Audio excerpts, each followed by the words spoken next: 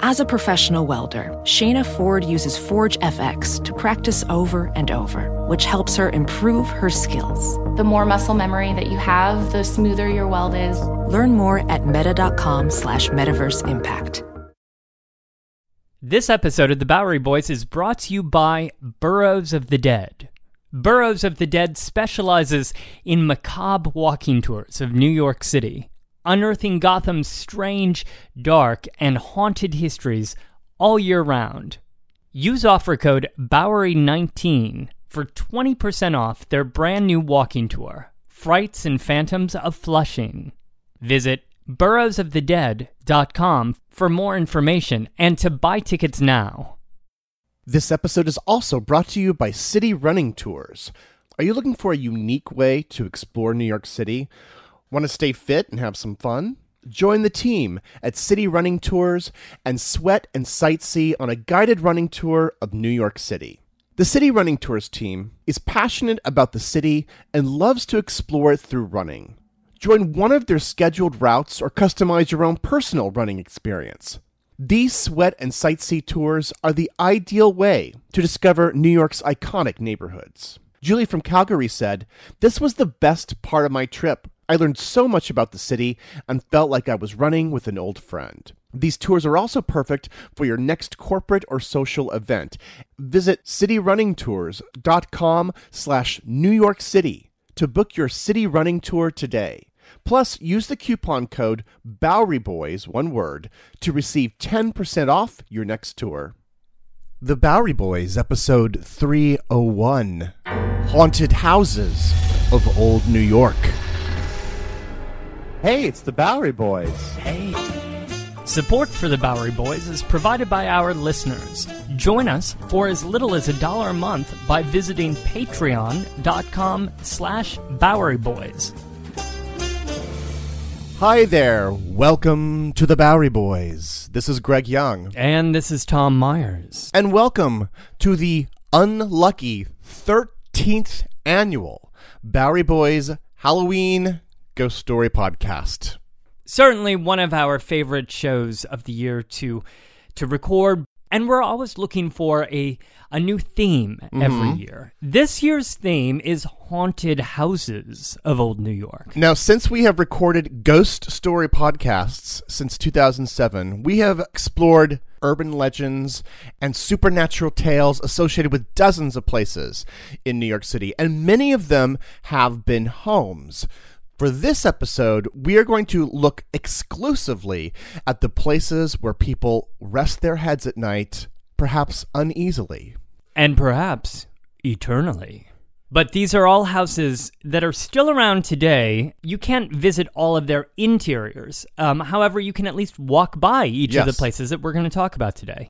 On today's show, we'll be visiting houses from the 19th and 20th century, and we may even go back further than that. I will be taking us all the way back to the 17th century. We're going really old school spooks in that story. Now, as always, these ghost stories are derived from actual legends and fables and tales and rumors that we've taken from New York newspapers, from folklore, and even some from the history books themselves. So we are, in a way, looking for historical accuracy in these, or at least trying to find the history behind these really old ghost stories. If this is the first show of ours that you've ever heard, this is not our normal shtick. We are not normally, like paranormal New York historians. No. But as is our annual custom, we do decorate our studio to get ourselves in the mood so that we can be better storytellers. Tom, I'm going to describe the scene here this year. Well, wedged in here next to the laptop and amongst the microphones, Greg has put his signature box of peeps. Yes, these are ghosts, ghostly peeps. This year, ghost peeps. We have a couple plates of pumpkin glazed donuts, a new addition to this year. We have a little hanging ghost with a scary face hanging from the curtain here. Scary doesn't really do that justice. It's mortifying. Now in shows past, we have had our dear friend Sheryl Crow, the Raven here. Where is Sheryl? Well, she's taken ill. She's got the bird flu. However, taking her place in this show, we have a new exciting guest star, Tom. Would you like to describe what I'm holding? Greg is holding up a spider. It looks like it was crafted by somebody. What is this? Did you make this? It's a large spider. Mm-hmm. No, I didn't make this. Her name is Liza Spinelli. She does have the legs for the stage. 8 of them, in fact. Think of the Fosse she could do. Those aren't legs. Those are haunted jazz hands. But now, listener, join us as we visit 4 haunted houses of old New York.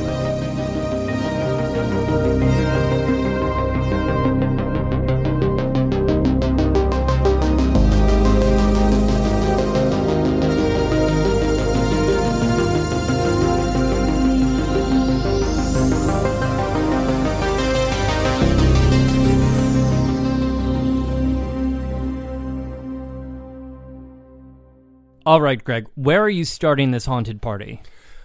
Well, there's so many different kinds of houses in New York City, right?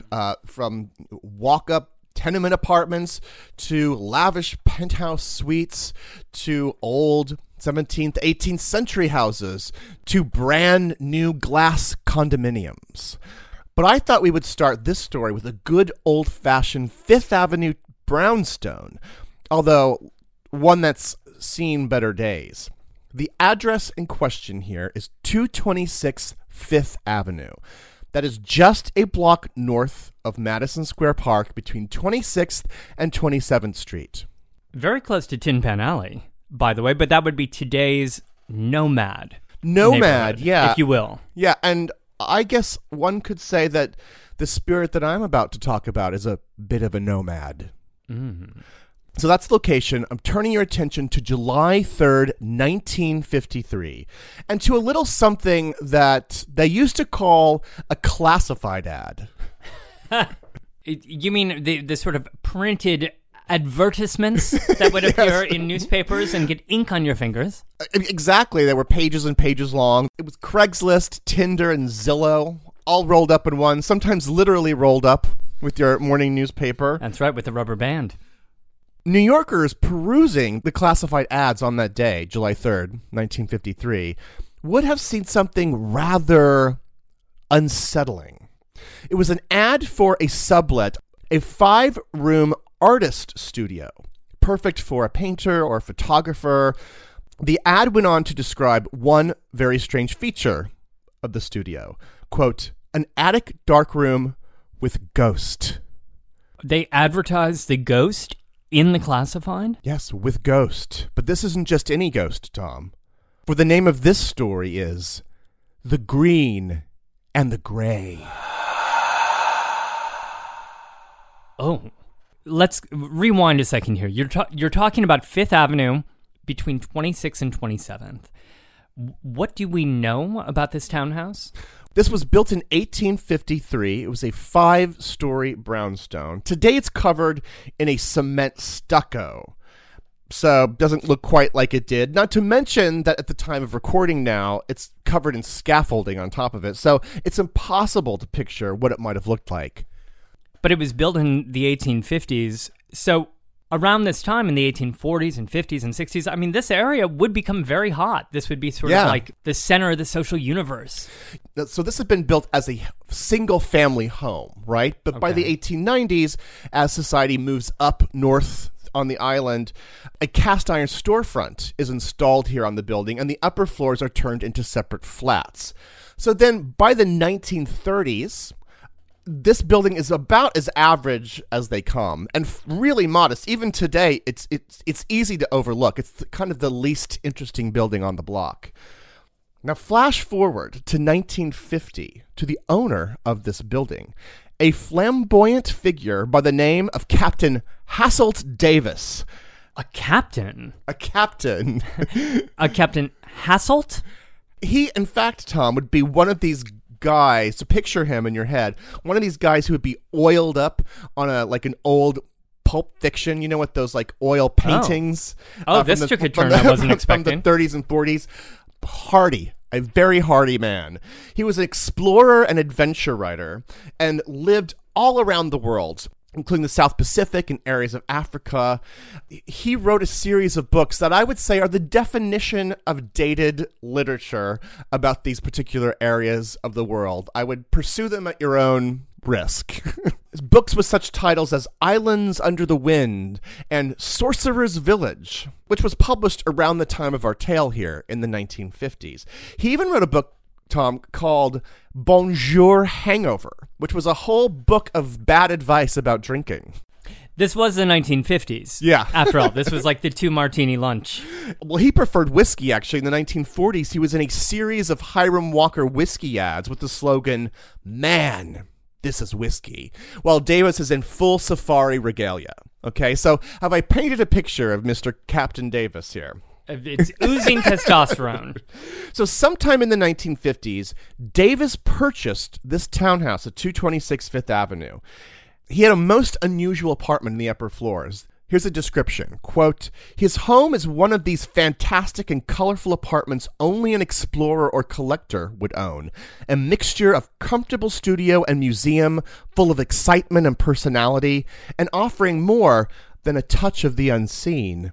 2 wild jungle cats completed the atmospheric picture." Hold on. He had tigers in his apartment? 2 stuffed in this apartment studio. Oh, they were stuffed. Okay. Yes.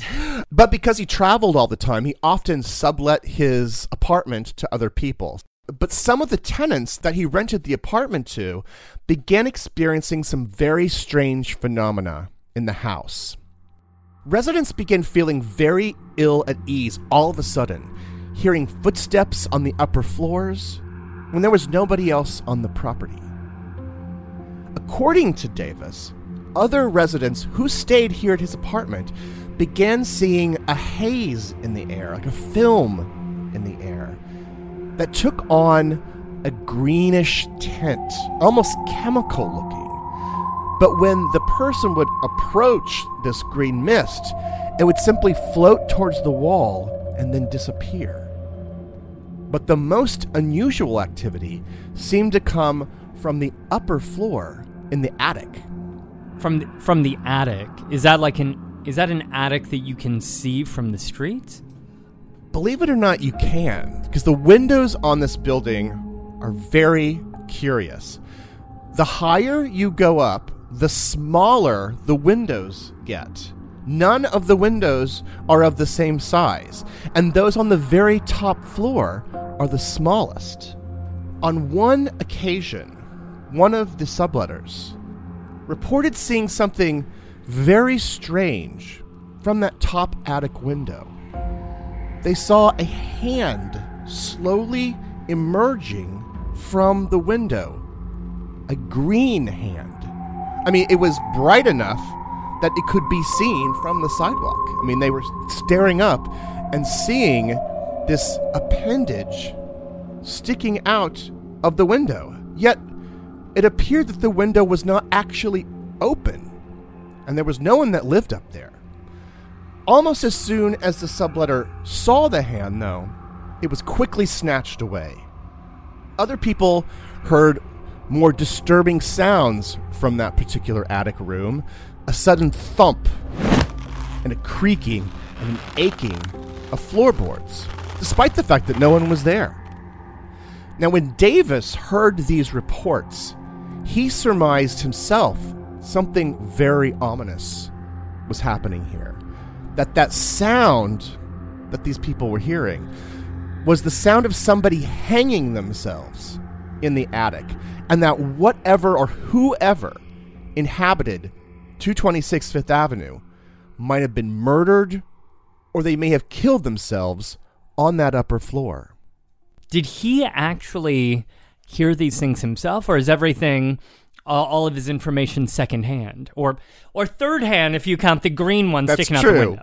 Davis claims all these ghostly sightings were experienced by others. Being a man of travel, a manly man, perhaps he also didn't want to appear scared or disturbed. So maybe he did experience some of this, which is why he had intimate knowledge of it. So then that brings us back to the classified ad that you mentioned at the beginning of the story, where Yes. he mentions he's looking for somebody to rent the place with a ghost. I mean, I guess he just decided to be really honest about the whole thing. I would love to know, like, what kind of New Yorker answered the ad and actually moved in knowing that there was a ghost there. Well, I do know of one person who did respond to that ad, and that would be the famed columnist Meyer Berger from the New York Times, who on July 13th, 1953... Never one to pass up a good story. No. He ran a column with the headline, "Green Ghost Goes with Fifth Avenue Studio Sublet." Quote, "The other day, a ghost house came on the market for sublet. Captain Hassel Davis, the explorer, advertised in the Times that the 5-room studio, 6 weary flights up on 226 Fifth Avenue and hung with hunt trophies, could be had with ghost from July 10th through November. About the ghost, Captain Davis had no sharp details. Quote, "Green ghost," he said, choppily, in the manner of a man anxious to have done with a topic. "Green all over. Hanged himself from the studio gallery. Sticks green hand out the attic window sometimes. Leans out, too, and leers. All green."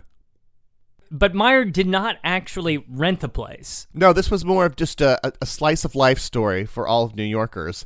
And perhaps not surprisingly, if it caught Meyer Berger's attention, it would also catch the attention of New York's most famous paranormal investigator, Hans Holzer.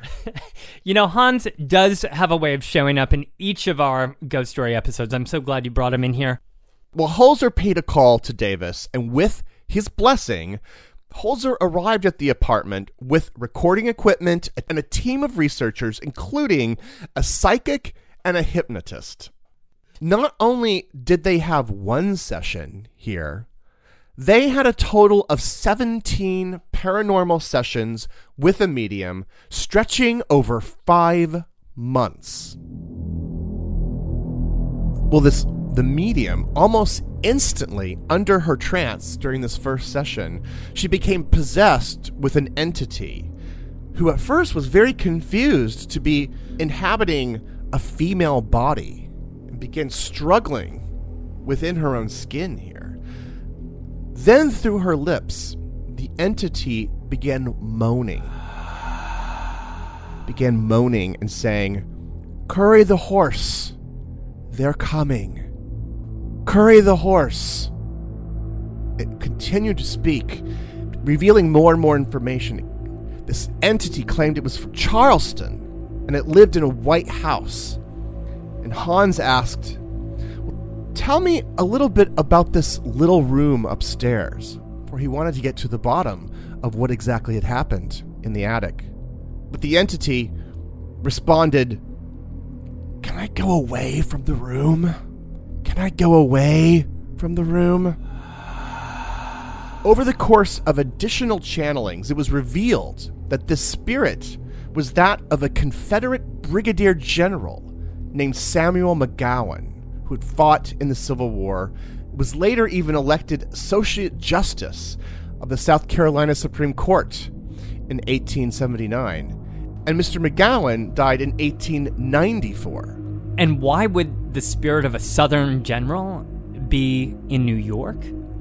Well, the ghost claimed that he had actually lived in New York on several occasions.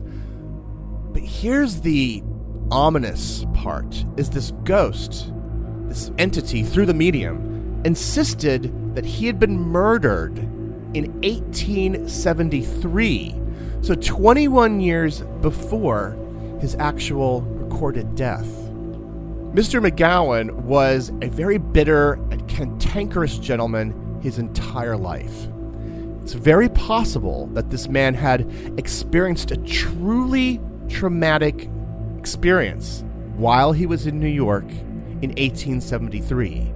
And it was something that so troubled him that he kept returning to this spot after his death.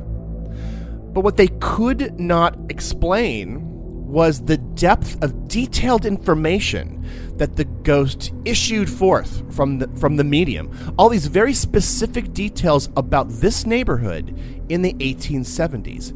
They later verified that all of the facts that he was sharing with the researchers were true. Finally, after a sitting on November 26, 1953, the ghost of the Confederate, Samuel McGowan, was never seen again. How mysterious on many different levels. Mm-hmm.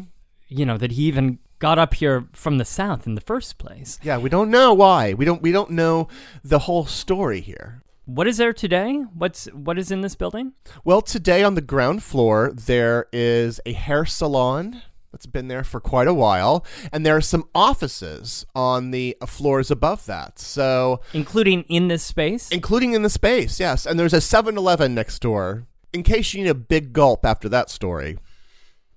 And so that was the ghost of Nomad. I'm going to have a donut now.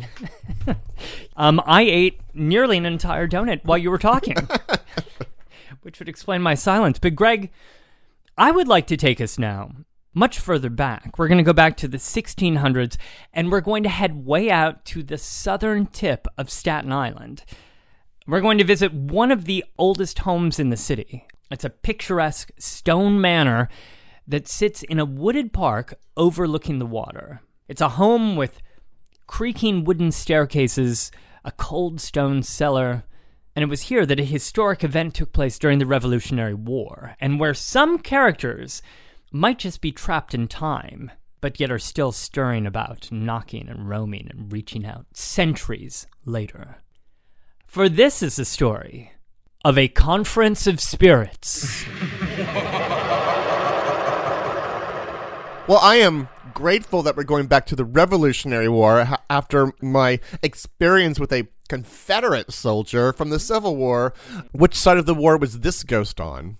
Well, hold on a second, because this story starts almost a century before the Revolutionary War. We're going to 1680, when a British captain named Christopher Billop constructed this home. Now, I mentioned that this is the southern tip of Staten Island. It's technically the southwest corner of the island, which is today located in the Tottenville neighborhood of Staten Island, overlooking the Arthur Kill River and the lower Raritan Bay, and overlooking New Jersey. But this is 1680. It's only, about 16 years after the English had taken over New Amsterdam in 1664. Now, the home that this British captain, Christopher Billop, built here is a rather spacious two-story stone home with a center hallway on each floor, off of which are two large rooms on both the first and second floor. Above the second floor is an attic that provided rooms for servants. And in the large stone basement, you would find originally the kitchen and also the cellar. In the 18th century, there was a new addition that was added to the back for an above-ground kitchen. This was refined living with large windows, surrounded by old trees. And this home would become known as Bentley Manor. So by the time of the Revolutionary War, so 1770s here, is this still in the Billop family? Yeah, it would be passed through generations of Billops while the English were still, in charge of New York. During the Revolutionary War, as New York was still under English rule, the house was owned by fourth-generation Billop, Colonel Christopher Billop, who would actually become known as the, quote, Tory Colonel, because he was born and raised here. You're making a face. A Tory, okay. Well, because they were, prominent loyalists. He would actually lead a loyalist force in Staten Island called Billop's Corps of Staten Island Militia. And it was formed, as kind of a loyalist reaction to the signing of the Declaration of Independence by American-born loyalists in Staten Island. So I can only imagine the tension, the conflicts that they were having here with the New Yorkers, many of whom were patriots. Yeah, and still, New York is home to many founding fathers. Many people were not terribly fond of Billop. In fact, Billop was captured twice and held by the American rebels. However, something extraordinary happened here in his home on September 11th, 1776. That was an event that became known as the Staten Island Peace Conference. It was a rather informal meeting, but extraordinary because it took place between British forces and the rebel Americans just a couple of months here after the signing of the Declaration of Independence. And this meeting, this peace conference, was held just a couple weeks after the Battle of Long Island, which we mentioned in our Brooklyn Heights show. And this meeting that took place here in the Billups home on Staten Island was between the British Admiral, Lord Richard Howe, and a trio of patriots, Benjamin Franklin, John Adams, and Edward Rutledge. They would row across in a boat on September 11th from Perth Amboy, New Jersey. They met for 3 hours, they dined on mutton, they drank claret, but of course they weren't really able to get anywhere with the negotiations because the Patriots were not willing to pretend like they had never signed the Declaration of Independence. No one was willing to budge. Right. And meanwhile, were the Billups still here in the vicinity? They had actually turned over their house to soldiers at the time, British soldiers, who were using it as a kind of barracks. But then, of course, after the war, in 1783, because the Billups here were loyalists, yep, I imagine that they did not feel comfortable coming back and maybe were not even allowed to return. Right. The property was confiscated, and the Billups would move, like so many others, up to Canada. They moved to New Brunswick. And their home would be passed on to different owners. It would fall into disrepair. At one point, the basement was actually used as a factory to make rat poison. But fortunately, in time for the sesquicentennial anniversary, the 150th anniversary of the signing of the Declaration of Independence, in 1926, a Conference House Association was formed. They were referring to the home now as the Conference House. Mm-hmm. And this association was formed to restore the house back to its original condition and to tell its important story in American history. So you can visit the Conference House today. In fact, I went there just a few days ago on a kind of gray, cool afternoon in October. You walk in, you push open the large wooden door into a hallway, and there's a wide wooden staircase just ahead of you to the left. On the walls today, they've hung portraits of Benjamin Franklin and other notable Americans. Off to your right is a large dining room, and to the left, a living room and a sitting room.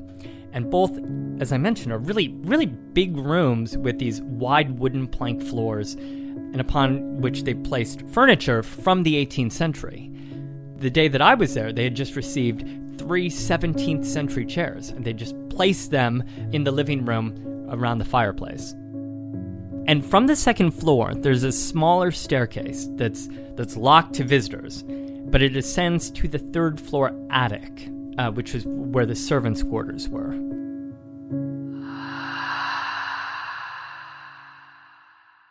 You have described what I must think is a haunted house with all of these specific historical details. There are stories related to the house?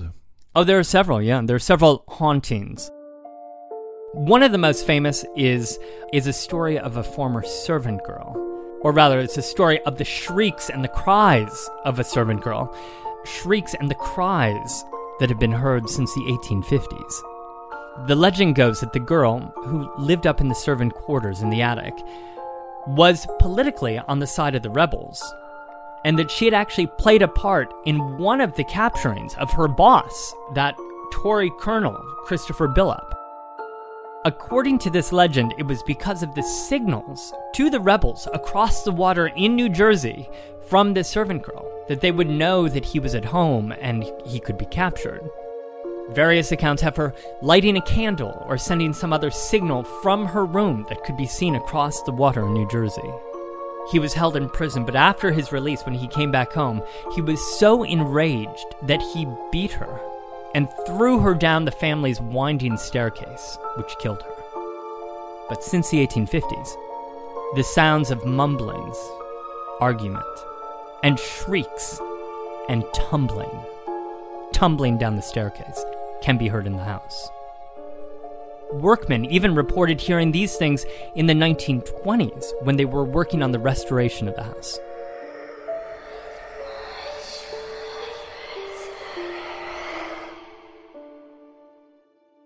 So stories associated with her and her spirit have been heard since the 1850s? That's right, yeah.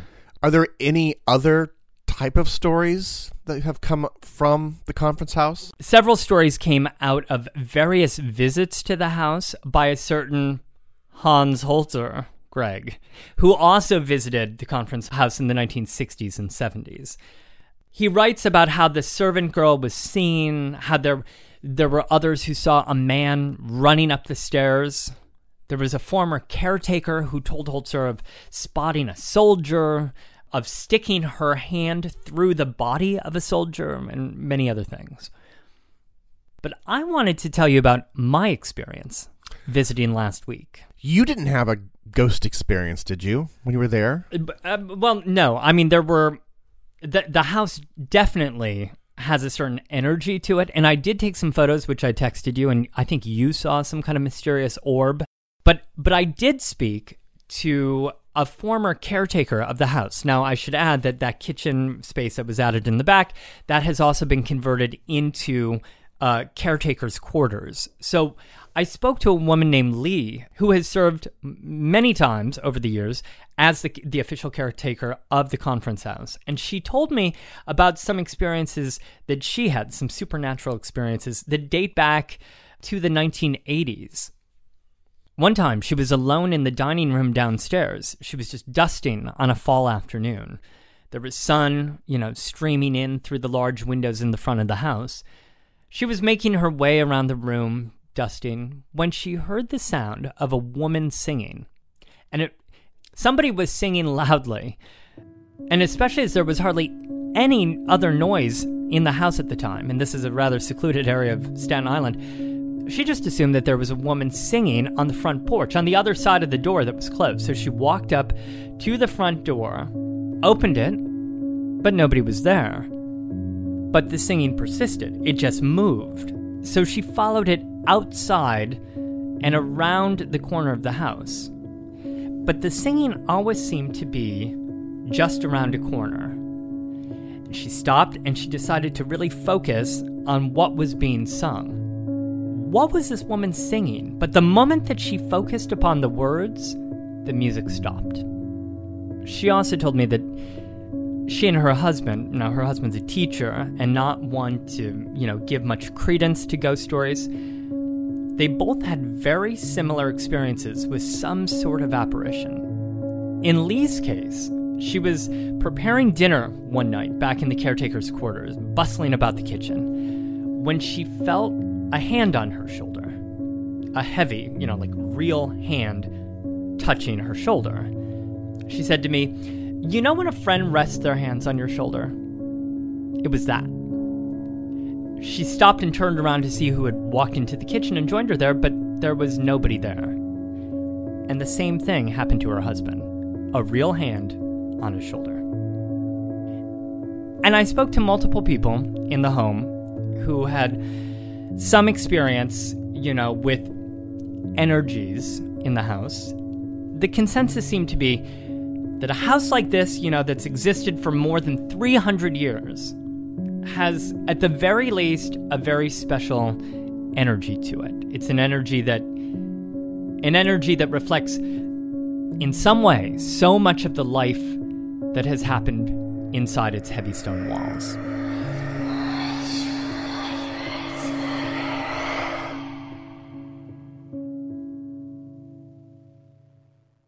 It sounds like this is the kind of place that, if you're listening to this show and like this show, this is a place I think you're going to love. It's located in Conference House Park in southern Staten Island. Check out their website, conferencehouse.org, for their hours and hours of their fantastic tours. So we visited a former 19th century brownstone and a 17th century stone mansion. When we get back, we're going to go uptown to a very spirited townhouse, and then we're going to do something that we have never done before in the history of our ghost story shows. We'll get to all that mystery after this. On April 19th, 1995, a federal building in Oklahoma City was destroyed in a domestic terrorist attack. Just days after the bombing, America discovered the perpetrator was right-wing extremist Timothy McVeigh, whose mindset and values are still very present today. It's an American tragedy, but one I still remember very vividly. But there is so much more to the story than what you might remember. Take a deeper look into this moment of history with the podcast Homegrown OKC, hosted by Jeffrey Toobin and based on his book. The Homegrown OKC podcast is about better understanding the political environment in our country today. In particular, I found fascinating all the original archival footage used in the show, sounds which brought me back to that time, but with a richer understanding of events. These episodes were thrilling to listen to. That's Homegrown OKC. To listen, search for Homegrown OKC in your podcast app. That's Homegrown OKC. Professional welder Shayna Ford used VR training developed by ForgeFX to hone her skills as a welder. The more time that you spend practicing it, that's what separates a good welder from a great welder. VR training can help students like Shayna repeatedly practice specific skills. Virtual reality definitely helps because the more muscle memory that you have, the smoother your weld is. Explore more stories like Shayna's at meta.com/metaverseimpact. In the decades before the Civil War, slavery's grip on America tightened. But soon, a diverse group of abolitionists, both black and white, began to construct a clandestine path to freedom for the enslaved. Hosted by Lindsey Graham, Wondery's podcast, American History Tellers, takes you to the events, times, and people that shaped America and Americans, our values, our struggles, and our dreams. In the latest series, American History Tellers explores the Underground Railroad, a covert network of secret routes and safe houses operated by men and women committed to helping enslaved people escape bondage in the South.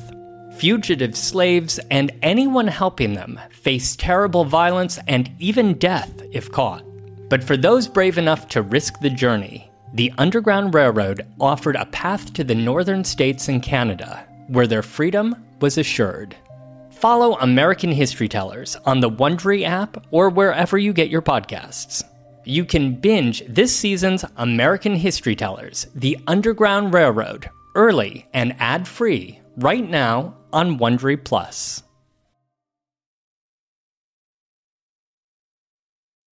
And Greg, before we get back to the show, I just wanted to tell our listeners about another show that we've been listening to called Pessimist's Archive. And Pessimist's Archive it's a show that's about how people have resisted things, new technologies, new inventions when they came out, how they've been received, how they've been resisted then, or how we resist new iterations of similar things today. Case in point, I was just listening to a recent show called Scooters and Roller Skates, and it is a fascinating look at, the e-scooters that are kind of littering the sidewalks today. I have felt greatly annoyed by how they seem to be just kind of like placed haphazardly all over, littering the city sidewalks. But as the host of Pessimist Archive, Jason Pfeiffer, points out, to understand our reaction today, and not just ours, but the way that cities are dealing with them today all over the world, we really have to dial all the way back to the beginning of various forms of transportation, and even to the origins of roads themselves. If you like the Bowery Boys, I really think that you would enjoy this kind of look at inventions and society's reactions to these inventions. One thing you'll see, Greg, is that the same things that we say today, the same sort of negative reactions we have, are the same things that people said hundreds or even thousands of years ago. So check it out. It's Pessimist's Archive. It's available wherever you listen to podcasts.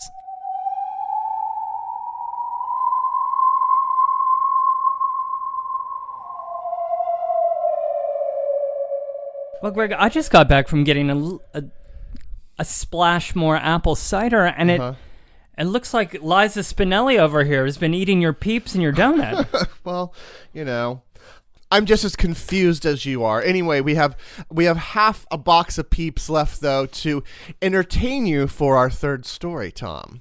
Now, we're actually going to go back to 5th Avenue. We're going to 1 East 62nd Street. Built in the early 1900s, it's right off of 5th Avenue, close to Central Park. This house was built to be next to the most influential and wealthiest people in New York high society. Folks that were so commanding of attention, it seems that one society maven, in particular, refuses to leave the neighborhood. For the name of this story, Tom, is The Portrait of Mrs. Spencer.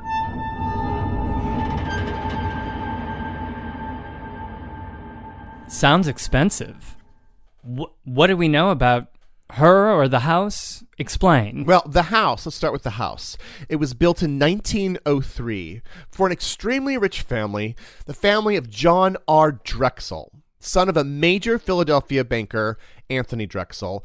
This was a 40-room house with a private ballroom on the top floor, 2 salons, and a beautiful library on the ground floor. Now, being Francophiles here, the Drexels, this house, inside of it, the interiors were beautiful, rich in ornate French paneling and decorative detail.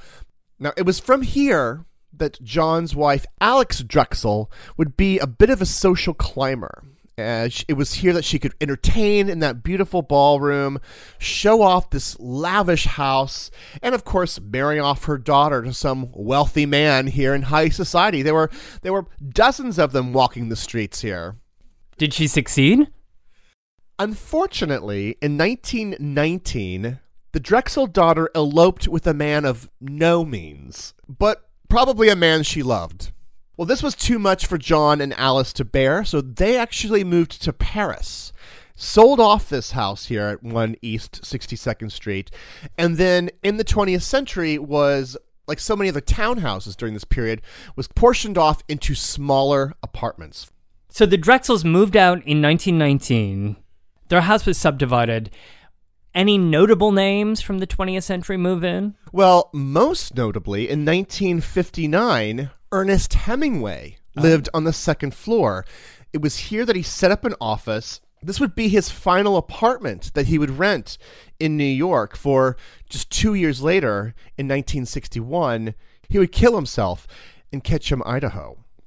Oh, so is this a story of Hemingway's ghost? We do love famous ghost. A good literary ghost. Well, it is not Hemingway's ghost that we will be discussing, but we are not done with famous names here, Tom. I want to turn our attention now to the top 3 floors, including the penthouse of the former Drexel house here. Again, as I said, it had been chopped into smaller units with much of that French finery stripped away. But in 1988, a tenant moved in who actually yearned to return this building back to that initial French glory.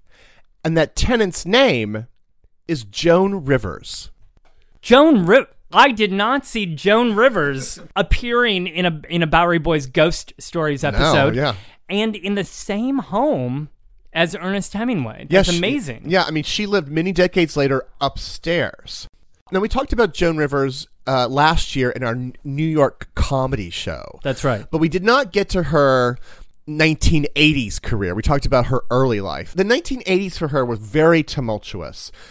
She fell in love with this penthouse. She purchased this penthouse because she wanted to create a glamorous oasis for herself. She moved back to New York from LA, and she wanted to pour all of her resources into somewhere she could feel really comfortable. Now, when she first viewed these rooms here at 1 East 62nd Street, she described it, quote, "It was now a broken-down warren of cloakrooms, maids' rooms, and musicians' changing rooms, and then vast spaces of no use whatsoever. It had been on the market for 2.5 years without one bid, and by now plaster was falling from the walls, the floor was coming up, there was major water damage." It sounds like Joan really needed to give it a facelift. She would eventually create an extremely luxurious and palatial home here for herself with beautiful crystal chandeliers, antique columns. This place had gilded walls, this triumphant staircase, which you could just imagine Joan Rivers strolling down the staircase to greet visitors. 100% pure fabulousness. Yes. I wouldn't describe anything that you've said yet, Greg, as spooky. No, not at all. It's an odd place to start a ghost story, but it seems that Joan did not move into an unoccupied apartment, for something or someone was awaiting her here. Now, very early on, right when she acquired the property, but no work had been done, before she moved in, Joan began declaring that her new apartment felt wrong, that it was filled with unnerving energy, and that the energy was actually, at first, it disrupted her plans to do any renovation at all. So in this beautiful private ballroom, workmen began clearing away decades of paint and wallpaper and returning these rooms back to this original French paneling that was so beautiful in the house. Well, as the workers were conducting their business here, they began experiencing odd little mishaps and disturbing little incidents. Things being moved around, things going missing. Well, one very hot August evening, Joan decided to check in on things here. She was very excited. She couldn't wait to move in. So she comes in one night, and she has her little dog with her, our small dog companion. She gets off the elevator to go into the apartment and to go into this ballroom. But her dog refused to even pass through the doorway, just kind of stopped there, refused to move. Well, Joan didn't know what was happening here, so she just stepped inside and stepped into the room here and experienced an unbearable freezing. It was so chilly. Keep in mind, this was a hot August evening, and it was like bone cold inside of here. And in the dark, as she was in the room, where there were no lights here, it was just the lights from outside, from cars passing, she could make out what just looked like very, very hastily written graffiti on the wall, scrawled, that seemed to kind of fade in and fade out. Well, of course, this was extremely strange, as you could imagine, so she went back to the elevator, she scooped up her dog, and she mentioned these strange events to the elevator operator, who just nodded and said to her, "Oh, I guess Mrs. Spencer is back." Who was Mrs. Spencer? Well, Mrs. Spencer is the name that they have given the spirit that lives at 1 East 62nd Street. Now, according to building lore, Mrs. Spencer is the niece of J.P. Morgan. J.P. Morgan, the financier, one of the richest men who ever lived. This was his niece? There are many Spencers actually in the Morgan clan, so we're not really sure which niece she is. This was a spirit that has been floating around and seen in this building long before Joan got here, and had earned this nickname Mrs. Spencer. Perhaps a former resident began calling her that, and the name just stuck.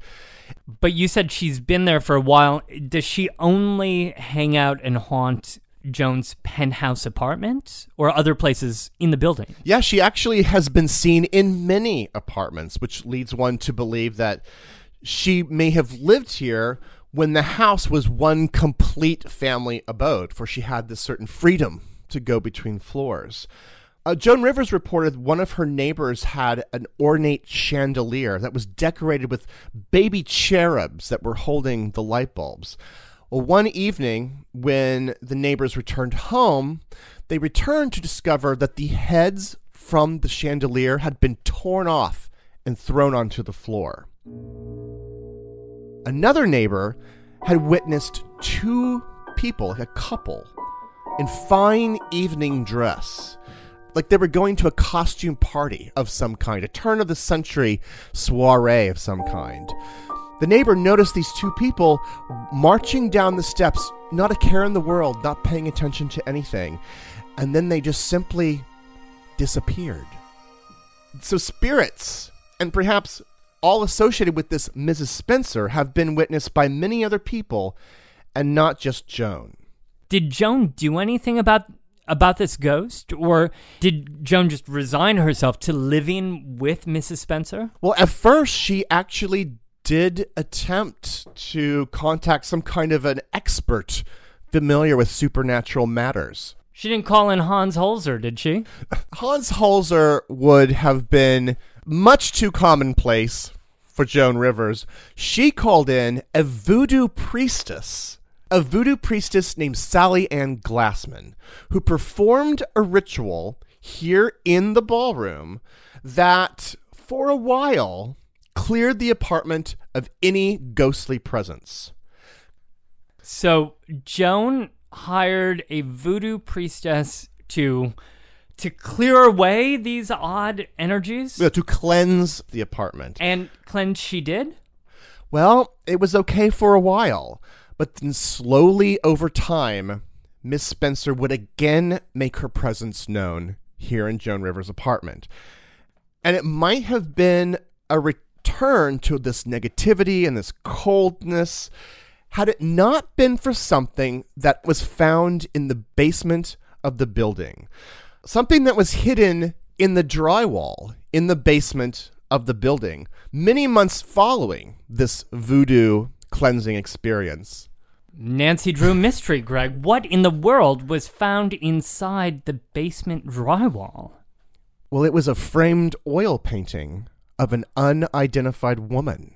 Well, Joan believed that this oil painting was that of Mrs. Spencer. Yes. Was it? Well, she thought that if this was her, they should hang it up in the lobby of the building. In addition, the voodoo priestess told Joan that she felt that Mrs. Spencer also liked to see flowers in the ballroom. So, in the months following this kind of return of Mrs. Spencer, Joan hung up the oil painting in the lobby and kept fresh flowers at all times in her ballroom. And although Mrs. Spencer never left the house here at 1 East 62nd Street, Joan Rivers was finally at peace with her. Or rather, they were at peace with each other. And when did Joan pass away? She died 5 years ago. Can you believe that? On September 4th, 2014. Wow. We, of course, are huge Joan Rivers fans. We saw her perform live. Mm-hmm. It was wonderful. I can't believe it really was 5 years ago, because she died just a few months after we saw her. This apartment, by the way, after her death, went on the market in 2015 and was purchased by Prince Mohammed bin Fahd of Saudi Arabia, who I saw some reports saying that he gutted the insides again and maybe thought it was too ornate. But then I read some other things that said that he kept some of that restoration. Well, I hope for his sake that he's kept flowers in the ballroom. Well, for my final story, we're going to return to old New York. And we're going to go downtown to a neighborhood that we call today NoHo. We're going to be visiting an elegant federal-style townhouse that was constructed in the 1830s and last decorated in the 1850s. That's right, last decorated in the 1850s, because this is a home where hardly a thing has changed in almost 170 years, including one of its residents. For this is the tale of Gertrude is happiest at home.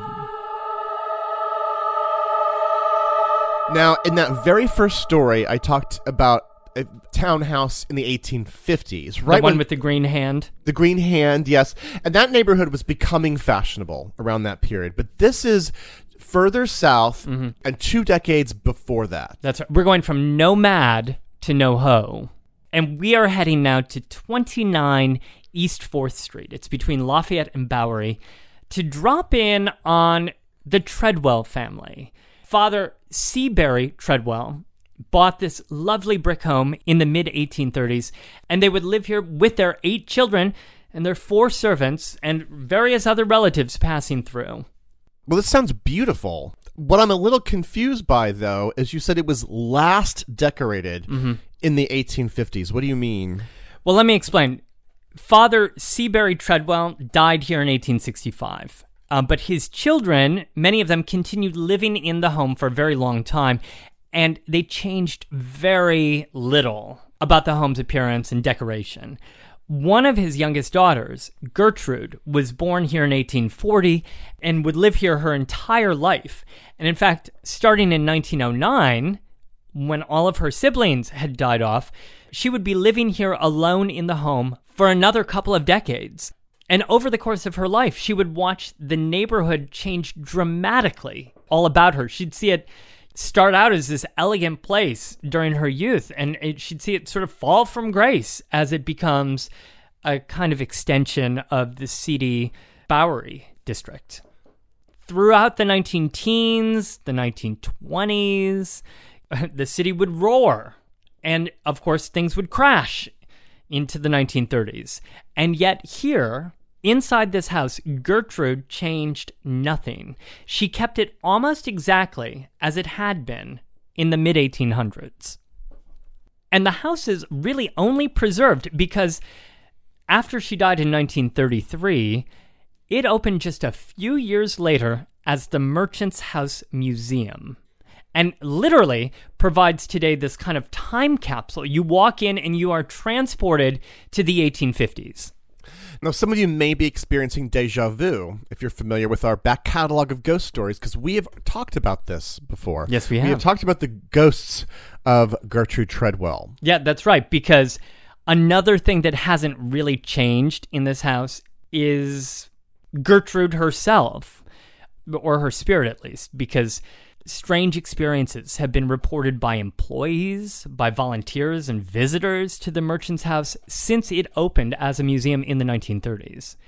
Since that time, people have been really sort of wondering, what is Gertrude up to? And so, Greg, I thought that we could perhaps visit the Merchants House in order to learn about the home, tour the rooms a little bit, and to get to know Gertrude just a little bit better. Are you suggesting that we record the rest of this show in a haunted house? A haunted house in NoHo. Let's go and meet up with Carl Raymond, who is one of the Merchant House's docents, and who will lead us around and take us to some of the spookiest spots in this 19th century home. Well, Greg, we have arrived on 4th Street between Lafayette and Bowery, and we're heading to number 29, which is the Merchants House Museum. Now, it's a house you can see as you're walking down the street because it is one of the oldest houses, and it's extremely well preserved. Right, it's a Federalist-style, 3-story brick building with a stone staircase that is flanked by intricate wrought iron railing. And hanging on the door is a black wreath, or a wreath wrapped in black material, signifying that something has happened to the family. Let's head up the stairs and meet up with Carl Raymond, who's going to show us around the Merchant's House. Greg, do you want to knock at the door? Hello. Good morning. It's the Bowery Boys. It's Tom and Greg. Welcome to the Merchant's House Museum. Well, come on in. Welcome. Hi, Carl. Hi, Carl. How are you? I'm fine. Thank you so much for inviting us to the Treadwell's house. We're heading through the heavy, yellow, wooden doorway. When you entered a 19th century house, the whole foyer was an important part of the experience of coming to visit someone in a house. You didn't immediately get into the fancier rooms, the parlor. You had to come into this foyer for a little bit, and a servant would have greeted you. You would have presented your calling card just to see if Mrs. Treadwell was at home. So this is a sort of entry hallway. Well, that's right. The image that I use a lot is a 19th century house was often constructed like a theater, meaning that you had onstage spaces and you had backstage spaces, depending on what you wanted to show to whoever was coming to your door. If it was family and servants, you would have come in through another door under the staircase. But what you just did is you came through sort of the grand ceremonial entrance that would be reserved for visitors to the house. Now, you'll notice that we're in this long, fairly narrow hallway that's not particularly decorated with anything. This This was about revealing the house slowly. When you think about our apartments now, you open the door and you're often right in the living room. That wasn't the way it was in the 19th century. The whole name of the game was to get over here into the parlor behind this closed door.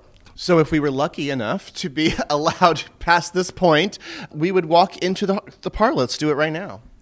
Are we allowed? It's dark Well, I in think there. you two have actually made it under the velvet rope of the house, and I would be happy to take you into the parlor. Okay, we're going through a doorway into a grand parlor. It's kind of hard to see what's going on in here because it's so dark. There's some candles on a wooden mantelpiece. So there's a fire and, oh my goodness, on the left, do you see what I see, Greg? Yes, that would actually be a coffin covered with beautiful flowers. It's very dark and moody in here. There are several chairs arrayed in front of it and beautiful couches and divans on either side with a piano. This is not how the room normally looks. You've come to the house at a very special time. The patriarch Seabury Treadwell of the house, he died in March of 1865. And every year during the month of October, we recreate what the house would have looked like during his funeral and what would have led up to the funeral. So you're actually seeing a house in mourning. And what's interesting about that, life and death was so close to people in the 19th century. We don't think about that today because of our modern medicine. In fact, if you look at the top of the room, you'll see the original plaster from 1832, and the design in the middle is called egg and dart, and you see the shape of the egg next to the dart, and that represented life and death. So even in people's living spaces, they were constantly reminded of that. Obviously, today, most people do not host funeral ceremonies in their houses, but back in the day, it was a little bit more of a traditional custom, I guess, for people of a certain means. Well, it was. When we think of being sick and having to go to a hospital, that didn't happen. Being cared for when you were sick happened in the home. The doctor came to you. And when, unfortunately, you passed away, all of the funeral rites occurred in the home as well, as frankly, so did weddings oftentimes. But here, after someone died, the body would be prepared by an undertaker, brought down here to the parlor, just as you see it today. There would have been a visiting period of several days. And remember, time was really of the essence. These bodies were not preserved. And one grisly little detail, often people would look for signs of decay in a body to make sure that they were actually dead. Well, Carl, could you actually take us to this next room? So if we walk past the columns, there's another huge room, which I believe is the dining room, but it is very lavishly decorated as well, and even a little bit macabre here because we have the mannequin of a woman dressed in black. That gown came from Treadwell's wardrobe collection? When George Chapman, who was one of the descendants of the Treadwells, actually came to the house after the death of Gertrude Treadwell, he found so many of the original furnishings still here in exactly the places they were, of course, when the family lived here. But one of the extraordinary things was he found a collection of dresses. There were 39 of them that went back to the 1820s. What you're seeing is an actual dress worn by one of the Treadwell family members in the room where it was worn, and that's an extraordinary bit of bringing the past and the present very close together here. The 19th century, particularly the 19th century before the Civil War. But of course, this is our ghost story show, and it does seem that Gertrude was not afraid of living in the past. Have there been any supernatural events, suggestions that have occurred or taken place in these two rooms? Because it certainly looks like there could be. The Merchants House Museum has been called, actually, Manhattan's most haunted house. Now, one can choose to believe what one chooses to believe, but I can actually tell you there are some things that have actually happened to me. Now, Gertrude, we know, loved her life here. We certainly believe that she did, and some people say she really never left when she died in 1933. You'll see right here this beautiful piano, which was bought for the girls, the daughters, in the 1840s because, of course, you had to entertain It was live entertainment at the time, and it was also a wonderful way to get a husband by playing and singing, or at least that's what it seemed then. But Gertrude loved to play the piano, and over the years, people have commented on hearing piano music throughout the rooms, including me. When I was learning the tour here as a tour guide back in 2012, I was downstairs following a guide, rapidly taking notes, and I heard this beautiful piano music, and I thought, that's wonderful. Maybe they're doing a little concert in the afternoon upstairs. I'm not sure. I came back when we got here only to find that the piano at the time had not been restored and was unplayable. Did you report that story? Do people in general report stories when they experience something supernatural in the merchant's house? Well, I did talk about it. I was a little nervous. I thought it was the only thing, did it really only happen to me? Only to discover that's a fairly common occurrence, people hearing piano music throughout the house, and it's really gone on for years. Oh, so come over here. I want to show you the stairs. Come here. So here you can see the staircase going up to the second floor, and you see that window at the top of the stairs. That, along with that very dim gas light, would have been the only light in this hallway. There seems to be some kind of concentration of energy at the top of the stairs, perhaps Gertrude or her mother looking out into the yard behind the house. We really don't know, but there's something about that. In fact, only a few years ago, one of my colleagues here at the Merchant's House was sitting on the stairs and actually looked up and saw Gertrude's sister leaning over the stairs. So again, it's not only apparitions of Gertrude that appear in the house, but also other members of the family as well. But wait, there's even more. I haven't even taken you to the most haunted room in arguably the most haunted house here in Manhattan. Will you come with me? Please. So would you say this is one of the most haunted rooms in New York City? Oh, absolutely. Finally, Greg, Carl is leading us up the wooden staircase, past the window, see if we feel any spirits. Step up to the second floor, past another mannequin at the end of the hallway. So we've ended up in Eliza Treadwell's bedroom. This room is dominated by this beautiful carved wooden bed with ornate carvings at the top, the drapery here. This was where Gertrude was born, in that bed, in that very space in 1840. The beds have never moved. We know that because of the soft wooden floor and the indentations the bed has made here. There have been experiences, paranormal experiences, felt in this room? Oh, there have. There's been some examples of the electronic voice phenomena recorded in this room, but also various photographers that have come in to take photographs have found things like orbs, these little bits of light on their film, or columns of light that are just completely unexplained. There's no reason for them to be there in the film. There's nothing wrong with the camera. Different photographers at different times have captured these very same images on their film, and we have no idea why. So we've heard that the Treadwells have been making appearances to visitors here at the Merchant's House. Do they also ever, act up in that way that the supernatural spirits sometimes act up and actually do things? Oh, they certainly can. We felt that the family really loved their house the way it was as they knew it, and anytime any construction or painting or restoration is done, there seemed to be an uptick in occurrences. And one really I found extraordinary. It was a Saturday morning. The house had not opened yet. The bookkeeper came to the executive offices upstairs, opened the door, and found it was a set of 3 glass nesting bowls that were on the center of a table, upended and smashed on the center of the carpet. I don't mean just broken as if they'd slipped. I mean smashed on the carpet. And it was really kind of a chilling example of somebody wasn't very happy, I guess. We don't know. And they took it straight to the top, to the executive director's office. Well, yes. So is this the actual bedroom where Gertrude died in 1933? No, this was where she was born, but let me take you to the room just less than 100 feet away where she died all those years later. Follow me.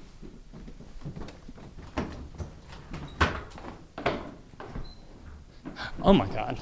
Okay. You could have warned us that there is actually we're passing through a bedroom and there's a man lying in a bed. This is Seabury's bedroom.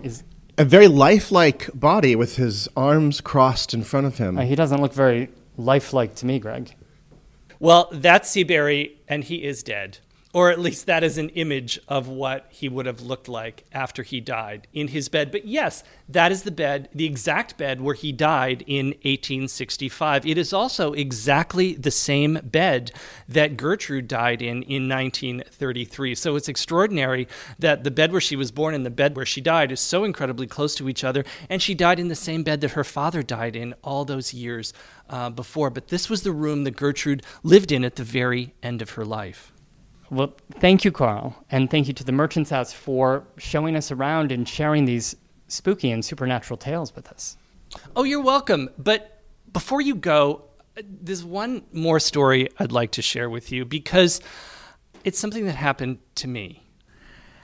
I was working here on a Saturday. I was the site manager for the day, checking in people for tours, and the house had closed, and I was sitting downstairs counting the money and doing the accounting for the day. And interestingly, that often also seems to be a time when things happen in the house, but I didn't really think about that at the time. But I had to close up the rooms, and I went downstairs to the kitchen where we were, to the cold pantry right next door, which doubles as our coat room, and I closed it up and bolted the windows and came back upstairs to get my things ready to go and realized, of course, I'd left my coat down on a coat hook. So I went downstairs only to find that entire room was completely open. Everything was unbolted. It was as if I'd never touched it. Isn't that interesting? And you were alone in the house at this time? Well, I think I was alone in the house. It seems as if Gertrude maybe wasn't ready for me to leave. So we often say here, we invite everyone to come and visit because what we like to say is, come and visit. Someone is probably going to be at home.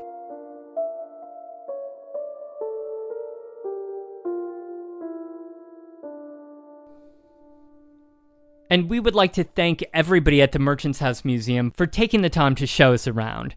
And remember that throughout October, and actually throughout the rest of the year too, the Merchant's House holds candlelight ghost tours in the house. And they are really quite a spooky way to get close to this home's incredible history. So in October, or really throughout the year, you can visit merchantshouse.org to learn more and to book a tour. But here's the thing that I think we need to be very frank about right now with our listeners, and that is that we actually had a ghost experience in the house. So this is not just play here. Yeah, there's a big heavy door that we had recorded the sound of just for dramatic purposes. Well, I had reached to open the door, and it wouldn't open. That's wouldn't right. open at all. And so then you tried to open the door. No, it wasn't budging. And we thought it was locked in some special way that only the docents of the Merchant's House could actually unlock. Like a security door or something. Yeah. But it turns out it wasn't actually locked at all. Carl actually went over and just casually opened it. And he turned to us and said, "That has never happened before. That was Gertrude." Join us on our website, BoweryBoysHistory.com, where we'll have some images from our visit to the Merchant House and to the 3 other places that we visited on this show. A huge thank you to our patrons who have joined us on patreon.com/BoweryBoys. That's patreon.com/BoweryBoys. It is because of your small monthly contributions that we are able to produce the Bowery Boys full-time. We would not have this show without you. Thank you so much. Head over to Patreon/Bowery Boys to find out how you can join the rest of the group. And as a thank you, receive access to our special patron-only audio feed. We do a special Bowery Boys Movie Club. We have a new episode of the Movie Club for you coming up very shortly. Tom, why don't we reveal the movie that we're doing this month for the Bowery Boys Movie Club? Go for it. That movie is Moonstruck with Cher and Nicolas Cage. And filmed partially on the streets of Brooklyn Heights. That's not all the bonus audio you're getting, for you'll also receive a live recording of our live show at Joe's Pub, which we are performing at the end of the month this year at Joe's Pub at the Public Theater. The tickets are sold out. Hopefully some of you will be at that show, and if you are, please come dressed in a costume if you'd like to. We would appreciate that. We would love to, and also stick around afterwards and say hello. And bonus points if you come dressed as any of the characters in this year's episode, including Mrs. Spencer. I want to see at least one Mrs. Spencer. And the audio for that show will be available exclusively to those who support us on Patreon. People like Bruce Y., Craig N., and Brad W. from Manhattan, Bob S. from Florida, Andrew M. from Massachusetts, Art S. from New York State, Charles W. from Washington, and Dale B. from California. And Mrs. S. from East 62nd Street. Maybe, do we have any ghosts as Patreon supporters? So thank you so much for joining us on these trips to New York's most haunted houses. And a special jazz hand from Liza Spinelli here. Have a great New York week, whether you live here or not. See you real soon.